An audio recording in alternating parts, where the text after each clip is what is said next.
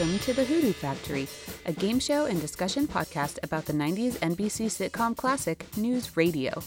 We will be drafting NewsRadio episodes into units with a common theme. In Part A of the podcast, we will host a game show based on our drafted episodes. The contestants will compete for ABSA points in hopes of being declared the ABSA winner. In Part B of the podcast, we will discuss the episode in greater detail. We are three dorks who prefer the term news radiologists who decided to use Twitter and podcasting for good instead of pure evil.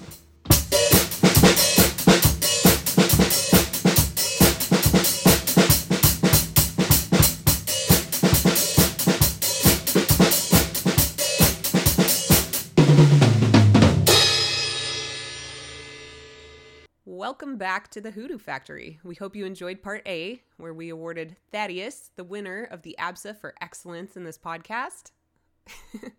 Now we're back for Part B, where we will discuss this episode in further detail. I'm Lauren, and I'm here with Tom and Thaddeus discussing Led Zeppelin II, our third and final episode in our Dave and Lisa unit. And to kick off Part B, we're going to start with some fun facts about the episode in a segment we call Half-Truths and Gorilla Dust with Tom.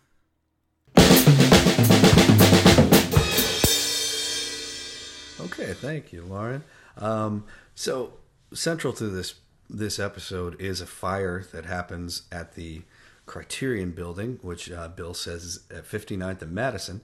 The nearest fire station to that would be FDNY Engine 39, Ladder 16 on East 67th Street. That is 0.7 miles from where the Criterion building would have stood. So they would probably, you could expect them to get the call and get there in about, I would guess, 10 to 15 minutes in midday New York traffic.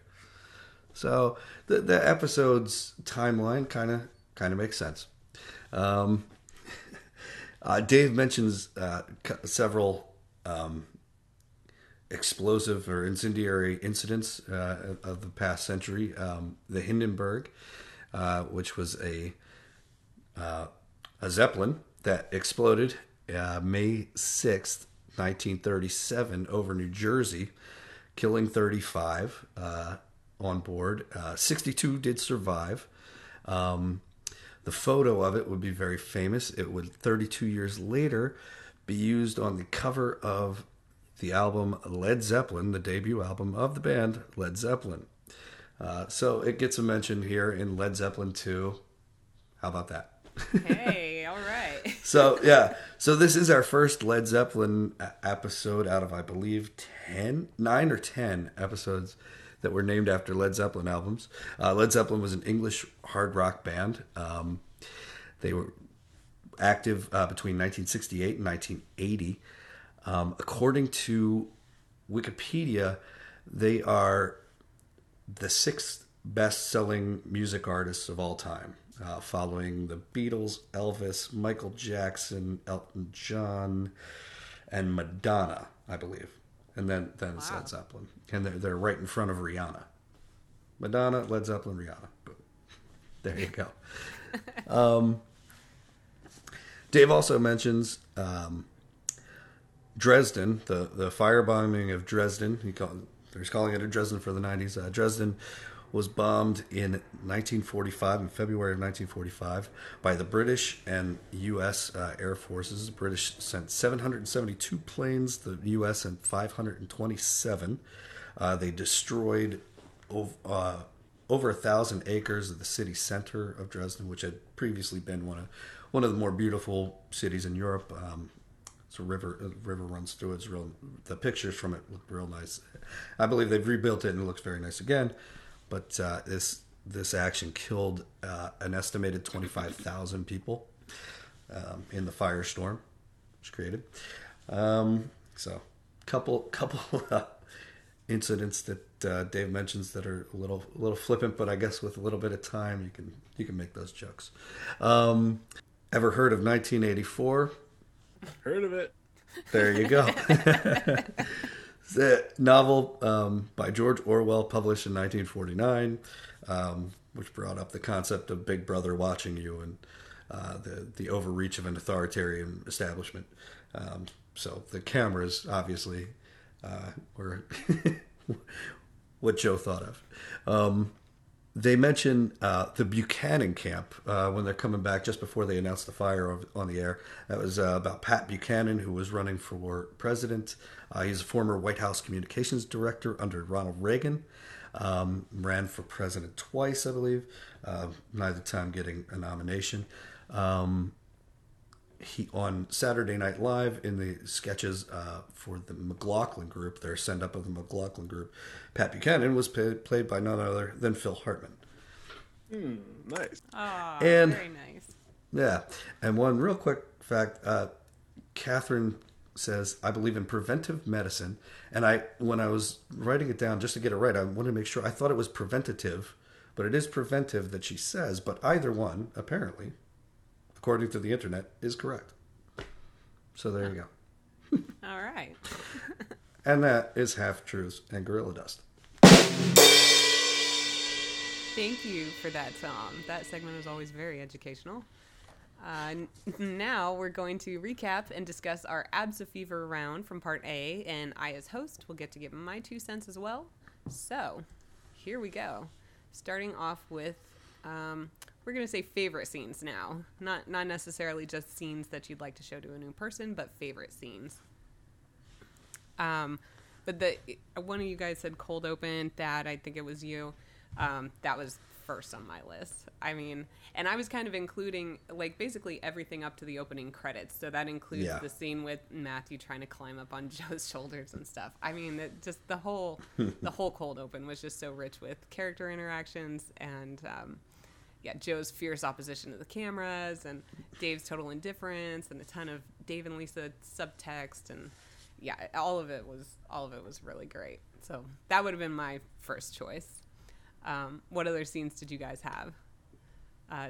Dad? Before I get to that, so the one thing about the scene with Matthew and Joe that always gets me is when he's on his shoulders and he adjusts and goes, "That's better," and I'm just like, ugh. Like it's effective in getting a reaction, but I'm just like, oh. So that joke kind of takes that scene down a notch for me. But ultimately, you're right. Like you get that extra interaction between those characters, and then throws his shoes and Jimmy James walks out. So yeah, I get adding that in. So one of my favorite scenes, I think, like first of all, just in this favorite scenes, I'm not sure where to put this, is when Dave greenlights Catherine to slap Bill at the meeting. Like, he's like, Catherine, and Catherine just whacks him, She knew exactly what to do. Yeah, but it's like that to me, that moment at least is just like, can you imagine your boss giving another coworker just like, all right, we've been here before, you slap him, And he just knows he has to stand there and take it too. He's like, ah. And then he gets to deliver the line like, you just enjoyed that one. And then you get that great smile from Catherine afterwards. Okay. Like it really actually kind of makes that slap overall, is that she gets to really be satisfied when he comes back with that line. So I know that Tom actually used that whole meeting, I think, as one of his scenes. But I just wanted to call attention to that part in particular, because that to me just struck me as outrageously funny and just absurd, So I do have 2 other parts, but I want to know what one of Tom's extra scenes was, or what his favorite scenes was. Beth, Catherine, and the fireman towards the end, when Catherine goes, "What is going on there?" I don't know, but I think we're going to need a squeegee. Like, it's very dirty, and it continues to get dirty when the fireman gets there. Is the news director in? No, he's one of those sensitive types. That's actually one of my favorite quotes. It's real, yeah. Great, that's a great scene all the way around. One of those sensitive guys, like the pause that she puts into it, like but yeah. And then the guy unnecessarily telling you you can put a shirt back on. Oh man, like there's just no reason for it whatsoever. It's perfect. So perfect. Well, it's like that's the normal reaction of people is like, oh, there's a fight. Well, let's definitely have sex right now. He's seen this too many times to be bothered by it. He's like, oh yeah, you can just put your shirt back on. The fire's out. He's probably seen it on every floor on the way up. Yeah. Something else. Something else. Like me, I might have to accidentally set more fires.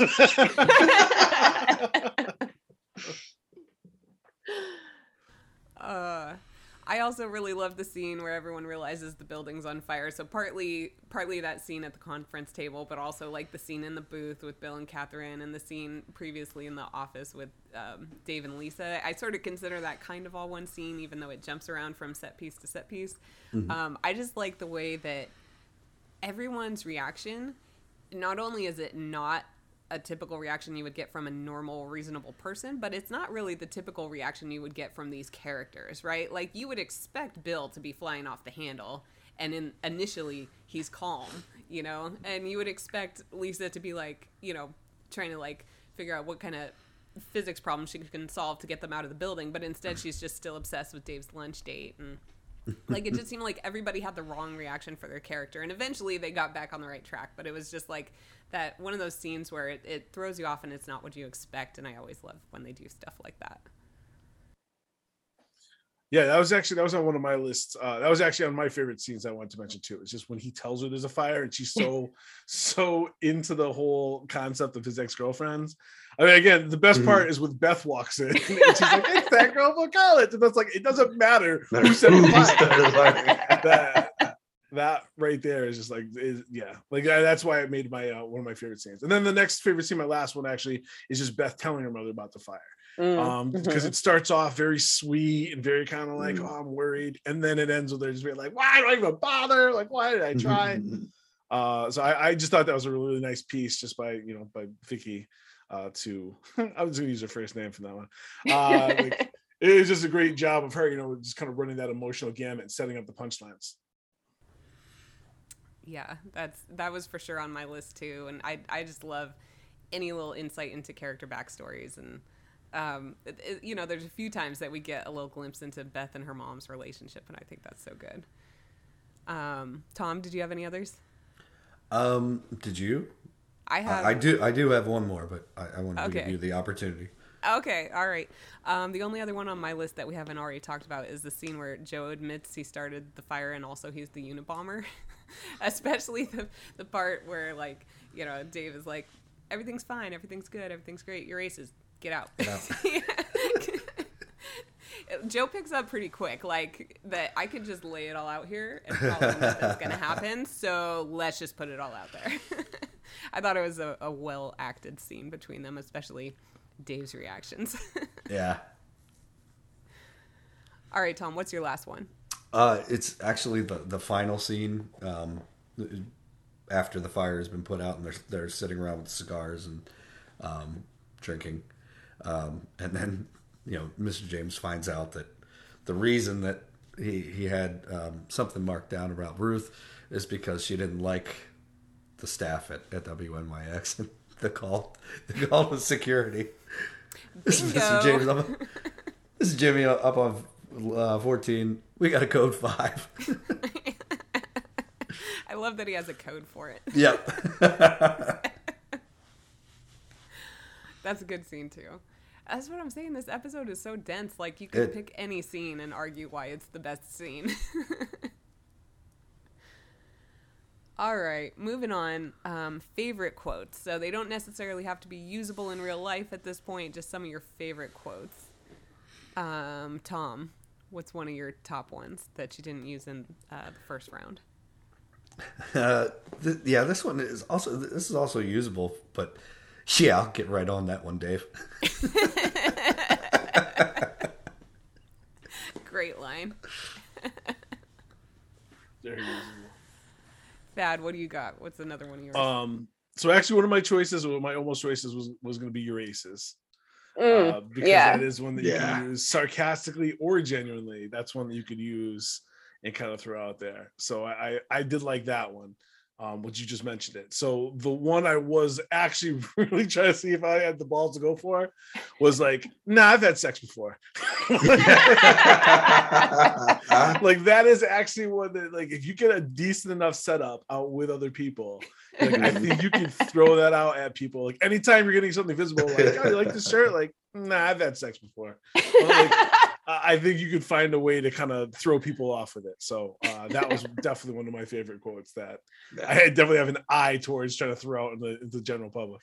You're like just constantly listening for a good setup. Like, could it work here? Could it work here? Okay. Well, the worst is like, it's like after it's over, you go, you're like, oh, that was the window. I blew it. It was perfect and I blew it. That was the moment. Always. I'm like, oh, man. You damn choker. I'm like, I used the Seinfeld quote. It was perfect for News Radio. That is a good one. Now I'm going to be trying to work that into conversations. Yes. All right. So I've got two more. I don't know. Tom, what was one of yours? Why, you cold-hearted bastard. I'm impressed. Yeah, that's a Bill McNeil classic. I like that one, and I would like that, like in a situation where someone did just the tiniest bit rude something, like it was so mild, you could have just let it go, but you got to turn it into something bigger with this line. That's good. I also liked She Was the One Named Ruth. I feel like that happens a lot where like you're trying to explain to someone about a story about a third person and you give their name and they're like, who was that? Anytime it just restate their name, just like they're the one named Thad, like I don't know what else to tell you. Yeah, I thought that was a good line. Harder to work into normal conversation, but a good line. Thad, what else you got? I'm gonna go with what a set of warheads on that battleship. And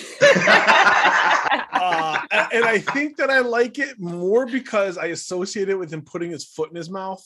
And like, I don't know about you, Lauren, but Tom, I'm pretty sure that you've hung around enough guys where you've made a comment and somebody turns around and is like, bro, oh no. It's just, again, like it's such a, again, it's inappropriate no matter what, but like, it's such a, for that time period, at least a casual statement to make. It's not something that was like out of place. Like, hey, guys, check out that girl.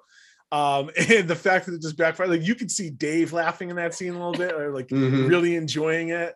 And then we get to the Bills gibberish, which is just like, I'm like, how does he do that? Like just like performance, like how do you actually do that and come up with that gibberish and be able to put that on camera? Because it's you can't like, even repeat it. Right. Like how do you like you can try line? and it's hard to even repeat it, and then he basically swallows his mouth. I don't know how he did that before, but it's like his mouth turned inside out. It was crazy. So I hate to say it, but it's not one of those lines that I like. It's like if I see a woman, I don't look at it and be like, say that line to myself, like but it's kind of like I might think about it if I realize how inappropriate it would be to say. That's actually when it occurs to me, and that's why I'm like, no. Like, don't listen to the guy in red on your shoulder. Listen to the guy in white on your shoulder. And swallow your mouth. Don't say it. Yeah, think about what happened to Bill. What if you see somebody with really big ears? Look at the warheads on that battleship. It's not the same. Oh, Tom, did you have any more? Let me see. No, I think we've covered pretty much everything. Oh, who isn't? Like, I'm the Unabomber. Who isn't?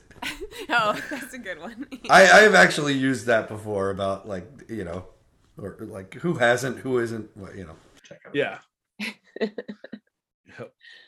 Thad, did you have any more? My last one actually was Catherine into Bill. He's like, oh, he's cheating on Lisa. And Lisa's like, we're not even out together. And Catherine wisely is like, they can always find a way, honey. Like, boom. Like every time she says it, I feel it. I'm like, yeah. Right. Like, it's like just the way that she delivers it. It's like you accept it as a truth. It's like it makes no sense. I gotta believe her on this one. Yeah. That is definitely one of my favorite. That's one, again, you can't really use it in public. Like you need a real setup for that one. Yeah. But man, the way she says it's just one of my favorite quotes in the episode. It's a really good one. I think we talked about most of the rest of mine. The devil mixes his lies with the truth. People, let's go. That was on my list. I think we're gonna need a squeegee later. The word squeegee by itself is just funny already. Oh, can this argument continue as it started without me? That was a really good one. Oh, man. Same thing here. This episode is dense with great quotes. Absolutely. This was not one I was not upset to watch this one multiple times in preparation for this episode. Okay, moving on. Favorite gags or bits that had a big impact on the episode. Thad, what's another one you've got? Well, this is actually the one that I thought Tom would go with, is Catherine slapping people. You know, like again, like she gets 3 slaps in, you know, and like when she leaves the show, they show a montage of her slapping people. You know, I thought that probably was a better gag. You know, what I pointed out, Lisa being jealous. Lisa being jealous, yeah. Right. You know, like I thought that was actually really good. You know, it's good for the episode. It had more impact on the episode. But yeah, right away the gag of Catherine slapping people and the fact that she gets to get 3 slaps in one episode, I was like, yeah, that's the best one. The second slap on Bill too, the backhanded one that Dave sets her up for. Oh man, that was it. It hurt to watch a little bit. It was really good. Tom, what's your next favorite gag or bit? This is kind of related to what I brought up earlier, but it's just the list of disqualifiers that Jimmy has. You know, talks too much, talks too little, smokes. Mysterious death of a wealthy spouse, taking up arms against the government, and doesn't like the staff. Like those, at least 6 items that you could be disqualified for immediately. Each with its own icon. Yeah. Man, Tom, so you hit on both of mine. I had 2, and one was the one that you stated in the game show of Jimmy trying to figure out what's wrong with Ruth. Was that the one you said? Yeah. And yeah, just everybody asking the question. Yeah, the way he says he sends them all off to try to like retrieve information from him. That was good. And also the secret code. In particular, the deciphering of the doodles. And I also just like the gag that Jimmy likes to draw little doodles. Like we saw it in a word show, right? Like, and here's the bee and here's the bonnet. Well, I'm good at drawing bees, you know. That bee was Richard Nixon. Was it? No. Anyway, those were the 2 that I had. You already hit both of them. Thad, did you have any more? Yeah, I had. So I mentioned Bill's gibberish in the bathroom. I thought that was really good. I mentioned Beth calling her mother. We talked about that. Matthew climbing Joe. Just his attempt to get up Joe. Like I think Tom and I were laughing. Like, you know, he does the thing where like grabs like a tree and then slides all the way down. You know, and just all the way around. So I thought that was a really good gag. Just that physical comedy. And then actually there comes a time in a man's life speech. Like again, he does do it several times in the series. You know, there comes a time in a man's life when he needs change. And I really believe this got to be the first incident of him using it, but he used it at least 2 more times throughout the series. So that was what I had down there, just in recognition of a gag to come. Oh, that's a good one. That's a good call. I hadn't really thought about that, but yeah, he does that several times. Yeah. And does he ever get to finish the speech? I feel like he always gets cut off in one way or another. I think that's the joke, because then he does get cut off. He starts to kind of build up. He never once gets to finish it. That's pretty good. Because he does it in season 5. I just can't remember why he does it. Was it maybe Towers? You know, might have been Towers. Yeah. Man's got to be memorialized. I don't remember, but I know he does a speech in season 5, and I'm fairly sure he does it in season 3 in one of the episodes too. I just don't remember which one. I mean, it's sounding very familiar. Well, I'm sure we'll get to these episodes and we'll be like, yes, it's another one. Mm-hmm. There's the bingo card at home. Yeah. Did either of you have any more? Nope. No. Gags or bits? All right, that's my list too. All right, moving on. We're going to talk about favorite aspects of the episode, background catches, adequate touches. What else do you guys have? Thad, what do you got? The one thing I notice every time, I can't not see anymore, is Joe completely anticipating his part to stand up at the meeting about the cameras. Yeah. it's like you can see him lean a little bit and kind of move a little bit, and then all of a sudden he stands up, until he takes away the whole idea of it being like a instant reaction. Yeah, because you can actually see him waiting for his time to stand up and do his thing. So yeah, that's not as much of a favorite, but it is something that I can't not see anymore. Yeah, same. So that's one of mine. Tom, you got any? Well, I kind of discussed before in the Half Truths and Gorilla Dust, but the fact that it was about 9 minutes and 30 seconds from the time that Dave finds out that the building is on fire until the firemen arrive, which, depending on how long it took for them to call Dave after the fire was reported to the fire department, for them to get there, get the thing under control, seemed like pretty accurate to what it would have taken. So that was kind of an interesting detail to me. Interesting. It makes me wonder if they thought about that and sort of planned for that, or if it was purely accidental. Purely, yeah, it could have been purely accidental.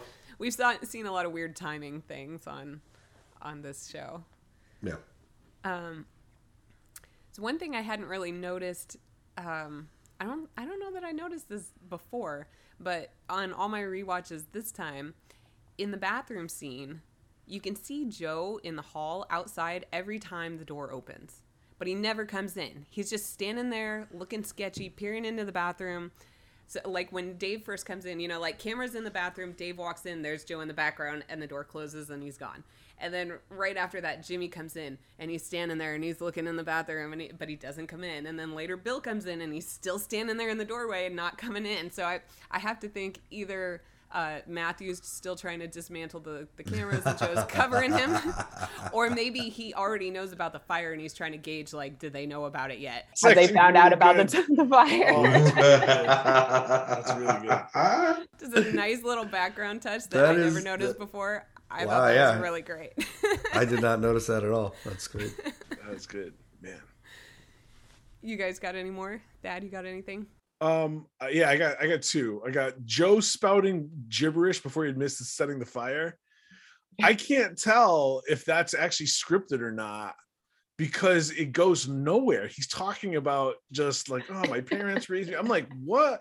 But Dave plays off of it, and I can't tell if Dave just played off of whatever Joe just had to kind of fill some time, and Dave just played off of it, or if they actually kind of scripted that way, because nothing Joe's saying makes any sense in terms of admitting to setting the fire.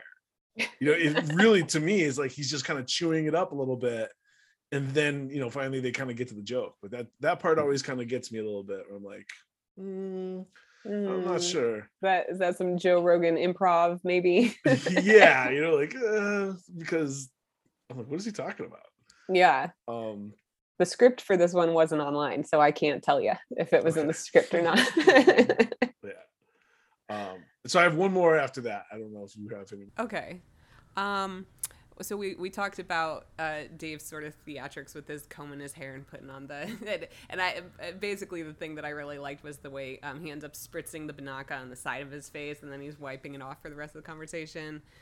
We talked about the way Bill spews out the gibberish and then ends up speechless and tries to shove his words back in his mouth, basically. But the only other one I had was Dave's outfit, because Dave practically wears a uniform the entire series. He looks almost identical in every episode. In this episode, they made sure to dress him a little more dapper and help pull off the larger plot point of Lisa thinking he has a date. And I just thought it was a really nice touch. He still looks, very Dave-like and very business-like, but there's just a little extra zhuzh on it that he looked a little better. So I thought that was a nice touch. The waistcoat, Yeah. that makes the whole appearance. It really ties the outfit together. Black vest, yeah. Yeah. Thad, what was your other one? Beth looking into the office after the fireman tells Lisa to put her shirt back on. Oh. So she actually leans back and rolls back to peer into the office when he says that. And I was just like, yeah, I did not notice that. I do too, yeah. So after she leaves the shirt back on, she actually leans back in her chair and she rolls the angle a little bit to peer in. I was like, that's a nice touch. Lisa's seen Beth naked, so it's only fair. Yeah, that's true. At this point in the series, I don't know. Yeah, it was in the first episode of season 2. Okay. When she has the nudie photos. Yeah, with the bag over her head. Bag over her head. Presumably everybody's seen it. Well, yeah. All right. Any more? Any other adequate touches? No, not for me. Okay. So let's talk keepsakes. This I thought was interesting because you guys didn't have either of my top two. But what else do you got on your list? Why don't you give us your top two? Oh, okay. Number one that I thought everybody was going to say was Bill's cigar box. See, I went with the cigars, but yeah, the box. You went with the cigar. The box is cool. It's like a cool wooden box with a nice design on the top. Like even if you don't smoke cigars, it's a nice little box to keep all your keepsakes in. Like you were about to say jewelry. Let's be honest. You were about to say jewelry. It's the keepsake. It's amazing that Bill didn't have to return that to somebody. Oh yeah. Good point. And Beth's top. Not her shirt, but the little toy she was playing with in the cold open when she's not paying attention and is paying attention. She's spinning a little purple top on the table. Not something you ever really saw her do before, but I thought that was kind of neat. So that's something I'd like to have from the episode. What kind of shirt was she wearing? I'm like, what? Her top? As usual, a very 90s chic top she was wearing. But no, I was talking about the toy. So what else did you guys have on your list? Tom, what you got?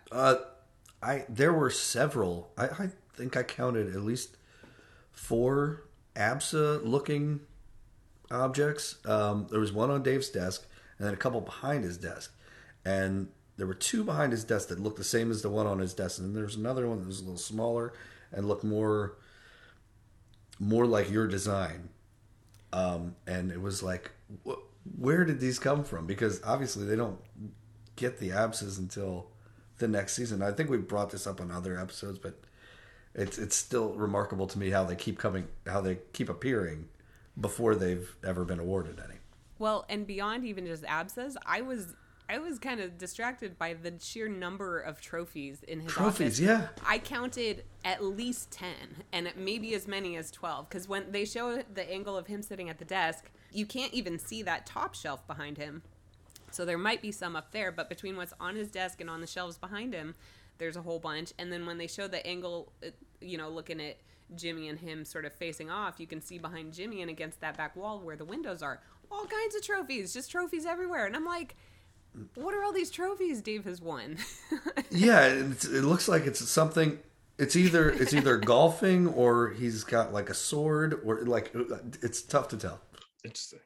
Maybe it's a throwing knife. It's like he's probably good at all of those things. Now we think about probably. It, like, if you're good at throwing knives, you're probably good at golf. It's gonna hit a Y, right?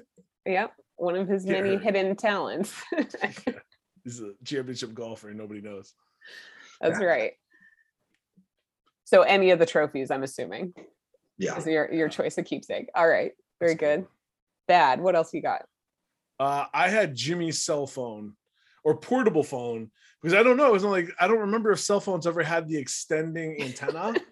Yeah. But I think we all remember at home, like when we were kids, like you would like take that antenna, like you would fold it up against your leg and then put it back on the charger. Yeah. Or if you had siblings, you would sword fight with it at some point. I think those like mid 90s like trapezoidal ones that flipped out, the bottom like flipped out. They were like, if you looked at it sideways, it was like a trapezoid shape. You would open it and then you pull that antenna out.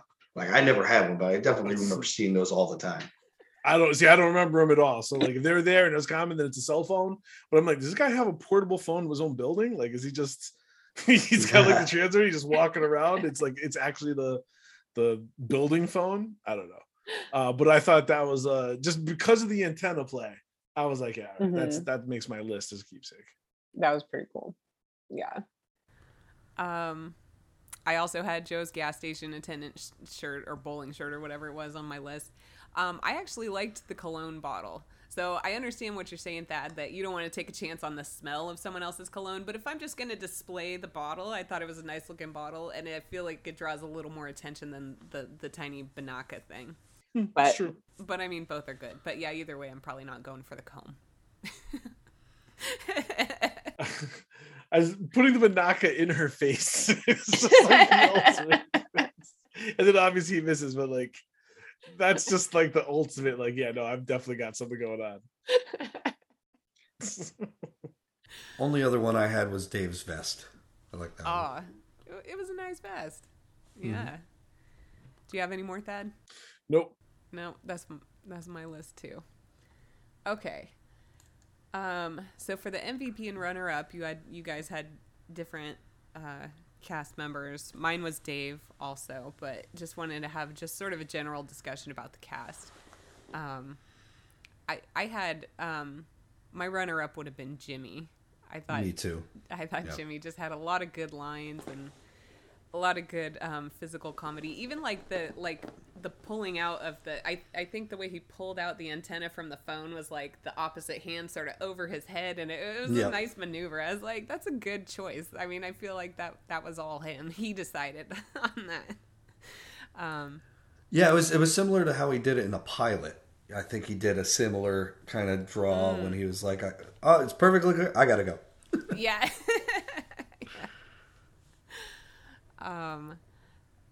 I just thought it was a pretty strong episode for everybody. Everybody got like a little piece of the action. There was nobody who just got totally left behind. Like we always talk about, Catherine is critically underused.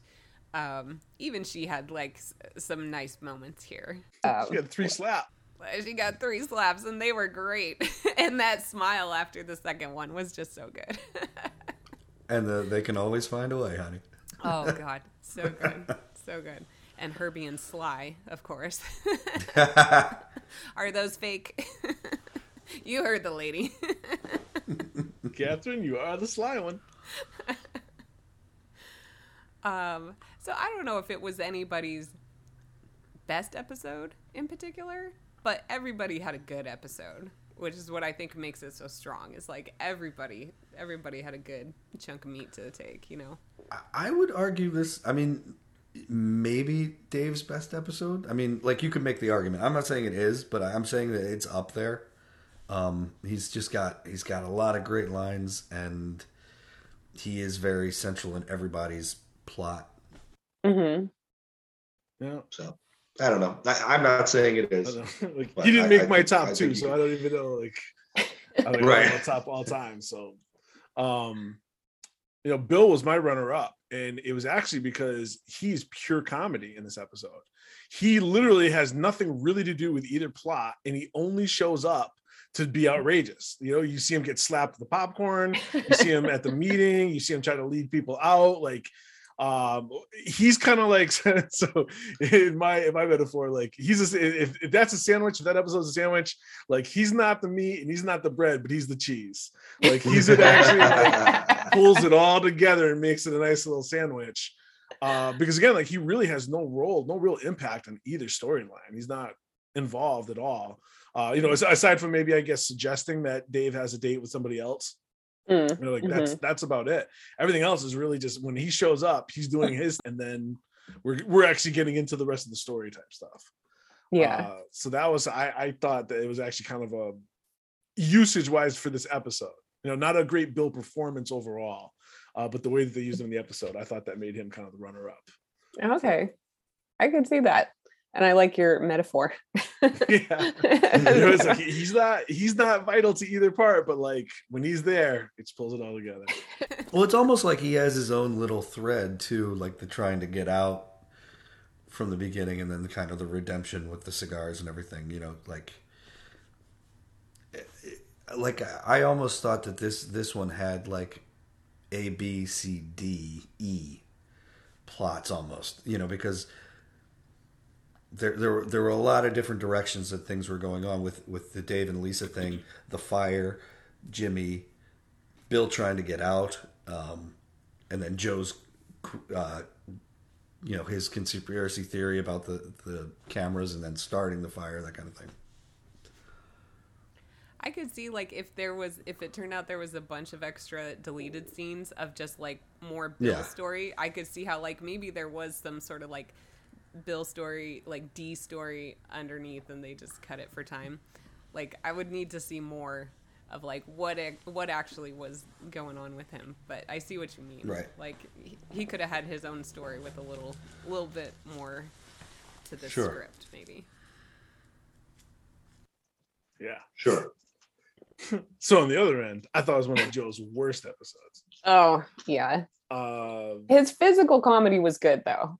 Well, I mean, it's good, but it's like his physical comedy really consists of letting Matthew climb him, and then chopping, throwing the shoes and grabbing Mr. James on the shoulder to walk in, like, like he clearly is waiting for his time to stand up, like him asking what's up with Dave, why he's dressed up, Detective Joe, as I'm going to start referring to him, is like that's like his highlight, and then after that, it's like. Get the gibberish in the office to try to get to the point of saying that he's the guy. I do like his lines on the way out of the office, being the Unabomber, and Tom was saying like that's actually pretty good, But like, I was like, man, like I don't feel like this is a strong one from Joe. No, I definitely wouldn't say it was one of his best.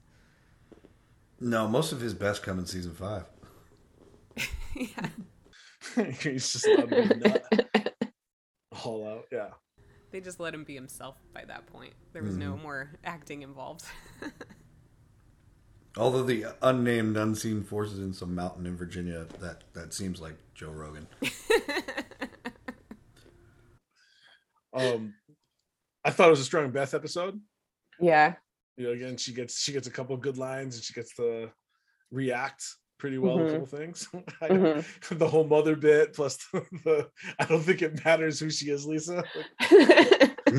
So vital. Well, and like we've talked before about like Catherine, how she can like change tone so quickly and smoothly. We see a little bit of that with Beth here when she's on the phone with her mom, having this like sweet, like endearing conversation. Then all of a sudden it turns to, "No, I did not start the fire." Why do I even bother? Just like yelling. Give me a break. Give me a break. Yeah, like, definitely relate to that when you're talking to your parents. It's like, oh. Yeah, definitely a strong Beth episode. And Matthew, he's got some moments, but he's like kind of more background. This episode, he's not really forefront, but what he does, I think, is effective. He gets a couple moments, but everybody gets a few moments, and it really works well. Yeah. Yeah. No quotables from Matthew this week. No, not really. Well, then I'm going to the bathroom. That's maybe the most quotable. Yeah. All right. Well, now we're going to go do a segment we call A Time Capsule from the Internot.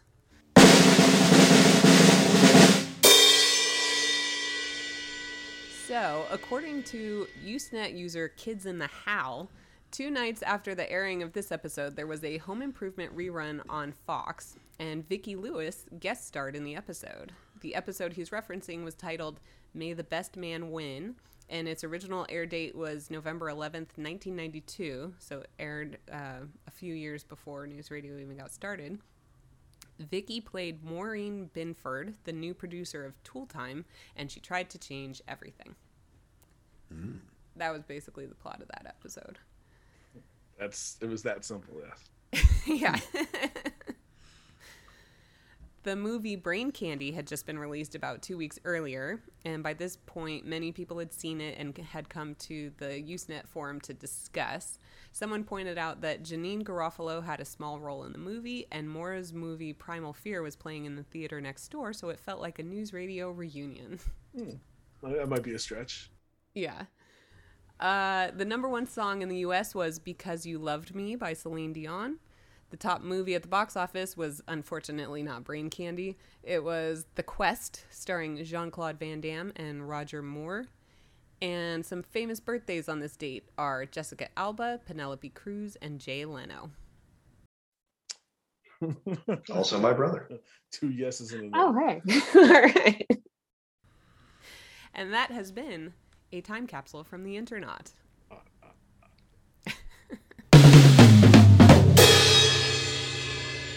So now we're going to go into enigmas smothered in secret sauce. So what other questions come to mind after watching this episode? Well, I think the question that everybody wants the answer to is, does the weird intern sleep in the stairwell? That's a good The question. thing we need to find out. Is it true?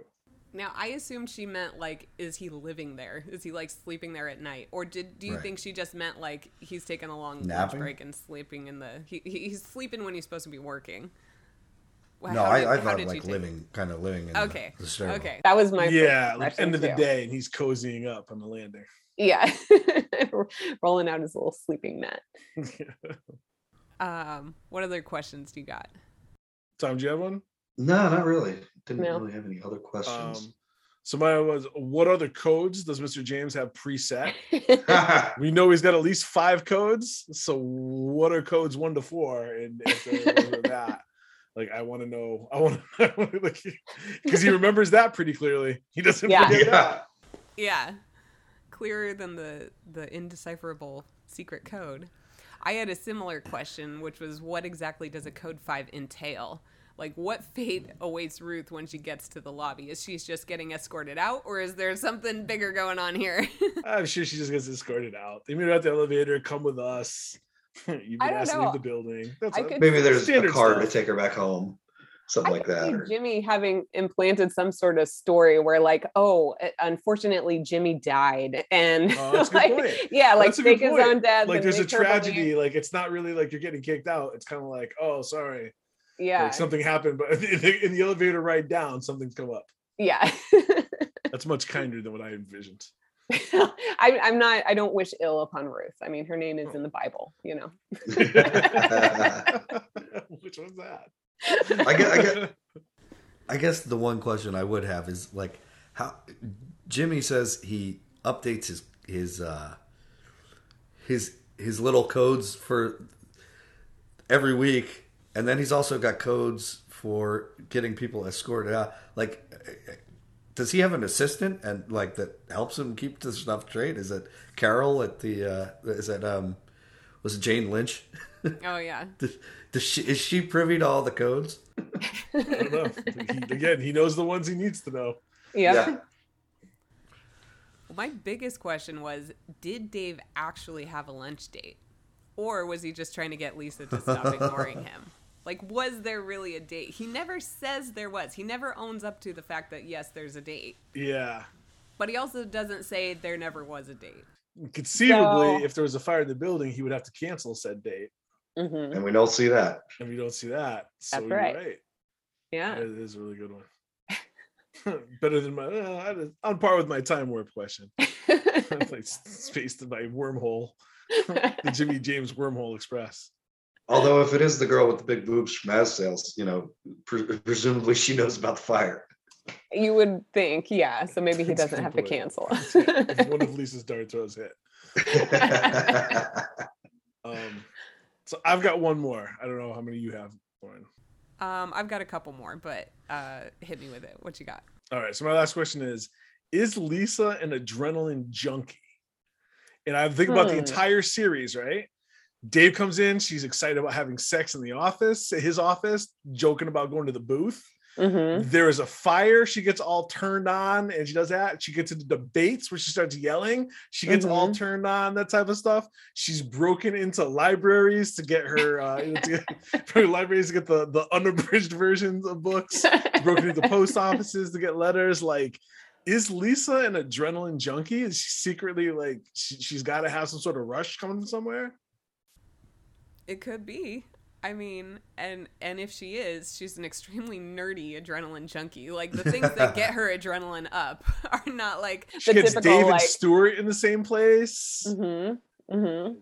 You're right. Yeah, she's not X Games adrenaline junkie, but yeah, something's going on. She likes a high stress moment. That's for sure. Huh.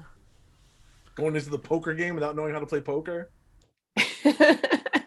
Just all going confident. Interview Anthrax without knowing anything about them. Yeah, I think this is another conspiracy theory that we're going to build up on Twitter. I think you may be onto something. NewsRadio Twitter. I also want to know, is Joe really the Unabomber? Or was he just pushing Dave to see how much he could get away with in this moment? Like, he figured out what was going on, and he was like, how far can I push this guy before he's going to be like, okay, wait a minute, I got to fire you now. And he never found that line. Who is it? Well, I wonder how much longer. I didn't cover it, and I didn't even think to look it up. But like, how long after this was the Unabomber discovered to be Ted Kaczynski? It probably wasn't that long. I mean, I feel like the Unabomber thing only went for about 3 years. So, yeah, I don't know. We'll find that out. We'll discuss that in the next episode. Okay. Actually, so I missed something just because we're talking kind of about that scene, I think, or else I'm just on a different page. Lisa pushes Joe out of the office after that. That was one of the coolest details, the background things that I didn't mention. I forgot to mention it. Is that she actually physically like pushes him out of the office to get back in there, and I'm just like she's not even pretending. She's past that point. Like, nope. Yeah, she gave up the charade at a certain point. She's like, everyone knows what's going on. Just get out of here. Did you call for me? I want to know, at the end, why does the fire chief ask for the news director? Right? Like, this building is enormous. There are a lot of different businesses inside. Is he really going office to office, learning which business is in each one, and then addressing the person in charge by the particular business title of that person at that business? And also, if they called everyone to let them know there was a fire, why wouldn't they just call them to let them know the fire was out? I mean, that's what they said they were going to do, right? They said, we'll call back later with further details. Listen, if you're a firefighter, I think you got to rock that gear around that office. You don't know how many dates you could put. How many floors are in that building? Well, they're on the 14th. So there's a redhead in every office. We're going to, it's crazy redhead in every office. We're going to hit 14 floors and see how true that is. I'm telling you, man, you're in the gear. People are all fired up. Like, you see, like, they shake the fireman's hands when he walks over. The other two guys are with him. Like, guys start shaking hands, stuff like that. Like, that's your answer right there. We're going to go floor by floor, and we're going to make sure that we are seen by every cute girl in this office, just in case. Like, you can't tell me when you watched it, you didn't expect Beth to make a play for this fire guy at some point. Oh, I did. You were just like, oh, it's coming. Like, when is she gonna? when is Memphis get involved? And there's a joke about the news director being sensitive that needs to be made, and it can only be made with a fireman there. Yeah, well, and if he asks for the news director, that's the thing that really bothers me. It's like, why not just like, hey, is the boss in? Yeah. Why? Like, if I went to a news station, I don't think that I would know that like the top boss is called the news director, right? We don't know how many fires Joe's actually set. Well, that's true. Actually, you got a point he there. might actually know what's on each floor, because they've just been like, all right, Criterion building again. Someone keeps monkeying with their alarms. You got a point. Okay, so maybe that's not such an enigma after all. You took the secret sauce off it.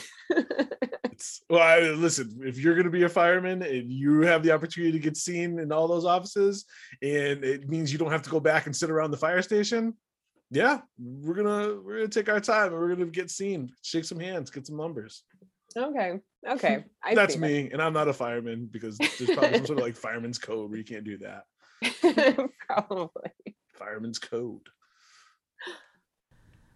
All right, let's move on to something on the fly. What is a scene or a montage you would like to add to this episode? Let's start with you. So again, this was such a dense, packed episode. It was tough for me to kind of think of something extra. And now that you kind of brought up an alternate, I'm kind of just questioning it. But Ruth being grabbed by Junior and Lorenzo and getting escorted from the building is what I would have had for the end. Like, again, first of all, Junior and Lorenzo, we get the two of them in there. Hopefully Tone Loc gets a couple slick lines. But like her just overall confusion. So now that you suggested that maybe like they have some sort of spiel, that actually I think would be much funnier if it's a ridiculous, it's almost like one of those I just say it, but like Barney Stinson type things, like, oh, NASA is bringing me in to train their like bomb setting dolphins or whatever. It's just something completely over the top and outrageous. And just to hear Tone Loc deliver it in that raspy voice, and her look on her face, like I think that would be really funny. So so half points go to you for actually making it funnier than mean. Well, and I love anytime we see Junior and Lorenzo. Like, oh my God, it just makes the episode. So that's a great one. That's a good one to add. Tom, what do you want to add to this episode? Okay, so it would be a scene where Joe is reporting to somebody. It would be shot from behind someone's head, and it would be like an unnamed, they wouldn't show the face of this like mafia style boss, maybe like Kingpin from the Marvel universe. And they're like, well, were we able to kill that person with the fire? And Joe would be like, no, unfortunately nobody was killed. They got out. And well, are the cameras now recording what we want them to record? Yes, they are. Everything, it'll be fine. It'll be taken care of. Yeah, wow. Exactly. Joe's actually involved in the conspiracy. Interesting. Yeah. Okay. I like that. I went with the Joe scene also, but I just don't picture him like working for anyone, like ever. Right? Even though like Dave thinks Joe works for him, I don't think Joe really works for him, you know? So I want to see a scene at the end where Joe is in the back of his van working on something that looks very much like a cartoon bomb, like with like a alarm clock, analog alarm clock, and some sticks of dynamite or something. And he gets a phone call on his giant 90s cell phone, maybe with the big antenna. And it's Dave, who is operating with, let's say, a renewed sense of clarity. And he wants to make sure Joe is just joking about the whole Unabomber thing. And Joe very unconvincingly says, yeah, it was a joke. Obviously, just a big dumb joke. Dave just accepts it. Like, okay, all right, just checking, thanks. And then never see that. You just hear Dave's voice on the phone. Yeah, and then back to tinkering with his bomb. That's the scene I want to see. This podcast is turning anti-Joe pretty quick. Suggested, is Joe really the Unabomber? Any others? Anything else on the fly? Nothing for me. I just had the one. All right. Like you said, it was a very dense episode. There's not much to add. Okay. So now we got our catch-all. We got some recasting to do. I did just want to point out that this episode features Catherine Slapp's number 3, 4, and 5 of the series. For anyone who's keeping track of that at home. Shorthand of The Office, we just refer to them by the numbers. Like, remember what number 3 was? Man, Flap number 4 was number 5. What was your favorite? I think it was 7. We don't even clarify. We're just throwing numbers out. Lauren, give that guy a number 5. Yeah, that guy definitely deserves a Catherine 5. Oh man. Okay. So a couple recasting ideas. So one is to recast the firefighter with someone else who played a first responder. Do you guys have any ideas for that? Tom, you got anyone? Yes, I did. He might be more famous for playing a starship captain, but William Shatner also played T.J. Hooker, who was a cop. And I think it would have been funny to see William Shatner ask if the news director is in. That's a good one. It's okay. You can put your shirt back on. The fire is out. Now you're the man of 7 or 8 voices.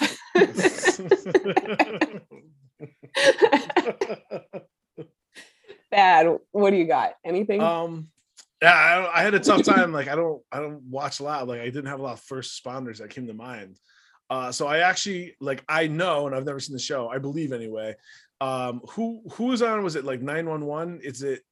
I in my mind it's Angela Bassett, but maybe it's actually a completely different actress now that I'm thinking about it.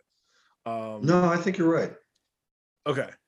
But I was thinking how funny it would be to have a female lead as the fire chief to make that line of "you can put your shirt back on." Okay. It actually plays. It actually makes more sense again in a stereotypical world. It makes more sense that a female would say that type of line to a girl than it does for a guy.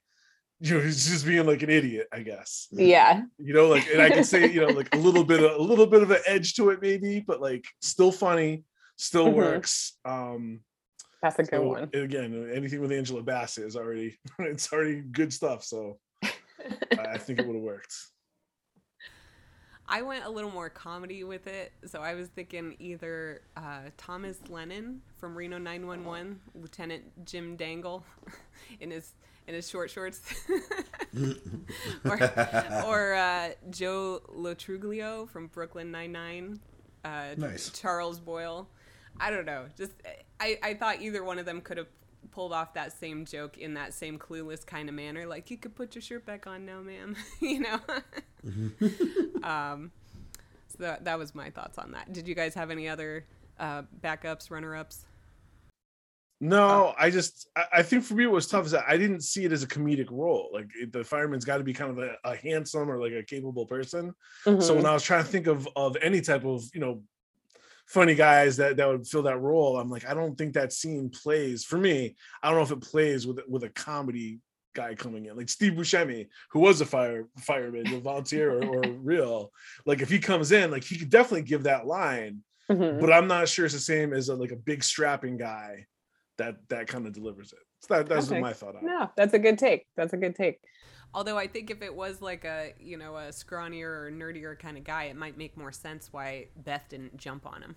Yes, like, I'm still like, maybe that is an enigma for us. It's like, why didn't Beth go after the fireman? Yeah, maybe there's a story there. Oh, maybe she's banned from Ladder 16. Is that what it was talking?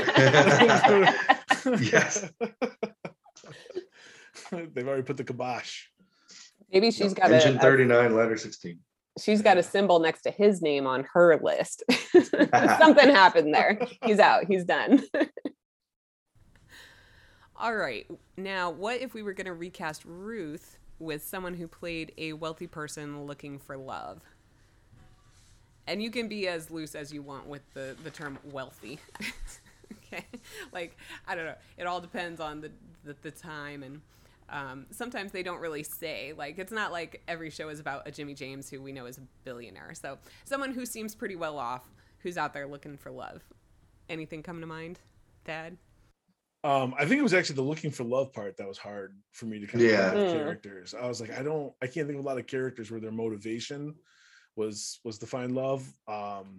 So I think more of a combination of just what the actress who played Ruth kind of looked like, and just kind of this idea is I thought about Ginger from Gilligan's Island, which I know she wasn't really looking for love, but at the same time, like she had kind of the stature. I'm thinking tall, I think is part of what it is in my head, but like kind of had the stature, kind of would have some recognition from an audience, that would kind of add a little spice to that part. And I don't know, that was who I kind of pictured. And like, I don't know if I was picturing her then with Tina Louise. Was that who it was?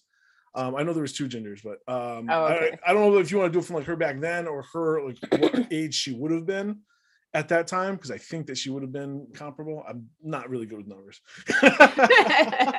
so I did not research this nearly as much as I needed to. I realize now, but like if she was approximately the same age as the actress that played Ruth and played that role, I thought a Ginger would work. Ginger, what's her last name? Rogers? Is that a real person? Ginger Rogers. That's a real person. Okay. So not Ginger Rogers, Ginger from Gilligan's Island. Yeah. Who I might have already misidentified as Tina. We're going to check that right now. That's all right. Might have been Marianne. I don't know. There's no points this round, so it's okay. No, it was not Marianne. You can make all the wild claims you want. It's fine. And another thing. Yep, it was playing Ginger Grant. There you go. Grant. Okay. All right, Tom, what's your take on this?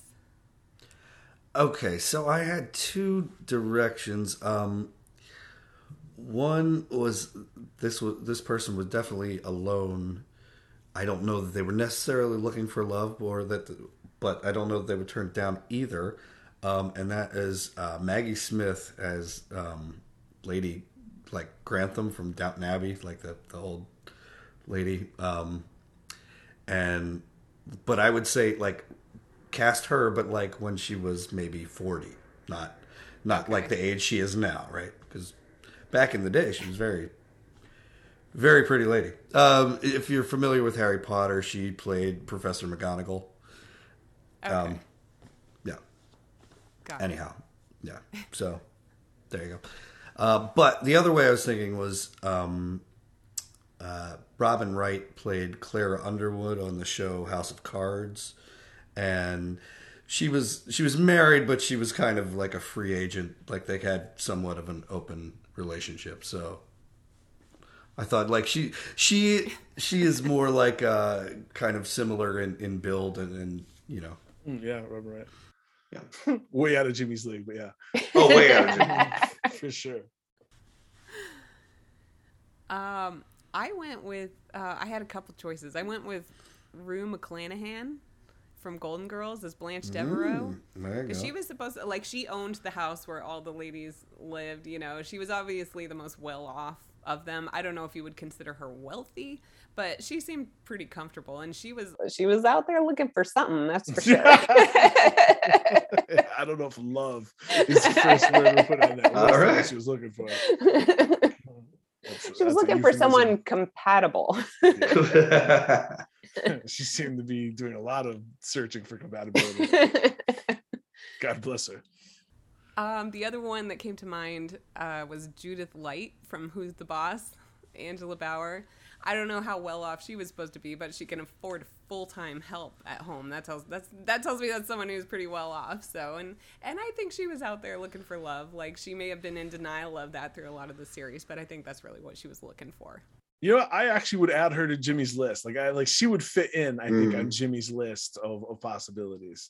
Yeah. Judith Light definitely doesn't get enough shine for her work.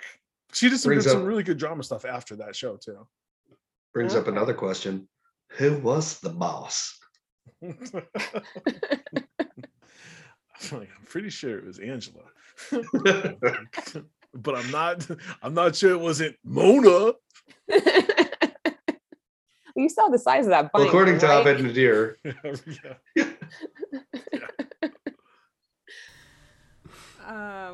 All right. So that was our recasting. Did anyone else have anything else to go in the catch-all? Anything else that just didn't fit in any of the other categories that you wanted to mention?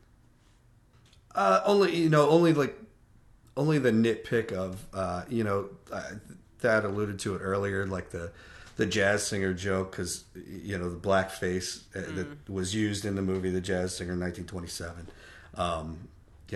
That was distasteful. Other than that, Yeah.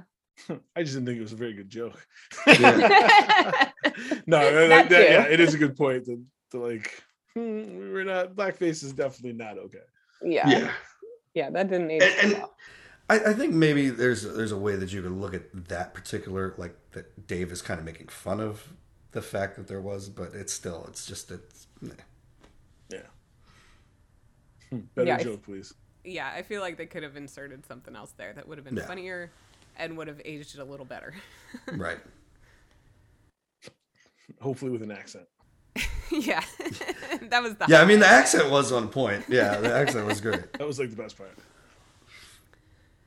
All right. So now we're going to go to The More You Know.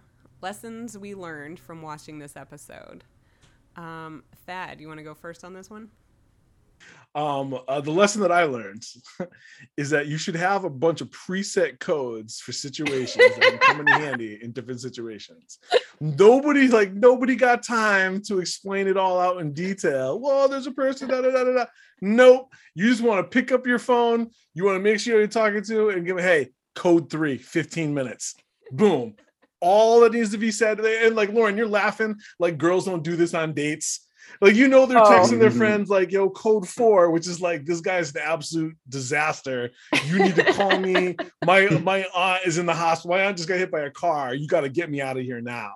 So I guess I'm really just, the more that I know is really, I guess, that guys need to catch up to the codes that girls already have. That's the lesson I really picked up here. I'm mostly laughing because I'm remembering I used to work in a place that was like a customer service kind of place, and we had a code 4. Code 4 was invented by all the dudes that I worked with, and it meant there's a hot girl out in self-serve, so you better go check her out. Yep. Code 3, if I recall correctly, was there's a terrible song on the Muzak. Someone please change the station. Now, if you're doing this over the intercom, then that's hilarious. Oh yeah. If you had to like pick up the hilarious. phone, everyone in the whole floor heard it. Yeah. we have a code 4 in houseware, code 4 in houseware. 15 dudes show up at the end of the aisle, peering out like, excuse me, do you need any help with that? It's like the scene where Beth is getting her film developed. yeah, yes. 100%. 100%. Exactly. Well, that's a good lesson learned. Tom, what's your lesson learned? What's the more you know? That a good slap on a sitcom is a lot funnier than a good slap on live television. Preach. No. Preach. Okay. That is a good lesson learned. I have 2, and I've been trying to decide, so I think I'm just going to say both of them. So one is, don't make important romantic decisions in a time of crisis. I think that's important. Pretty sure the movie Speed taught us the opposite lesson. I'm pretty sure that's not accurate, but okay, continue. My second lesson learned is, if you're going to break up with someone, be a grown-up about it and tell them to their face. Don't have security do it for you. Otherwise, you might end up with an unflattering secret code next to your name on their spouse candidate list. How is that a lesson that you learned? That's a revenge fantasy.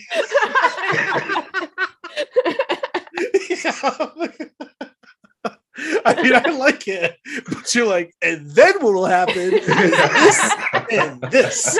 You don't want to do that. It's like, no. If you have sex, you will get chlamydia and you will die. Now everybody take a look. These are just the facts, people. I don't make them up. I'm just delivering them. Syphilis is a fact.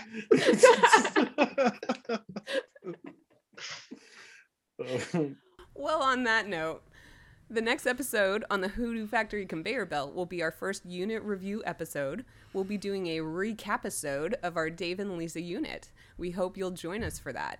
Until next time, please stop by the gift shop on your way out. Thank you for visiting the Hoodoo Factory, supplier of the only known antidote for ABSA fever. Good night, Pumpkin. But a Fuko to you too. Pantyhose!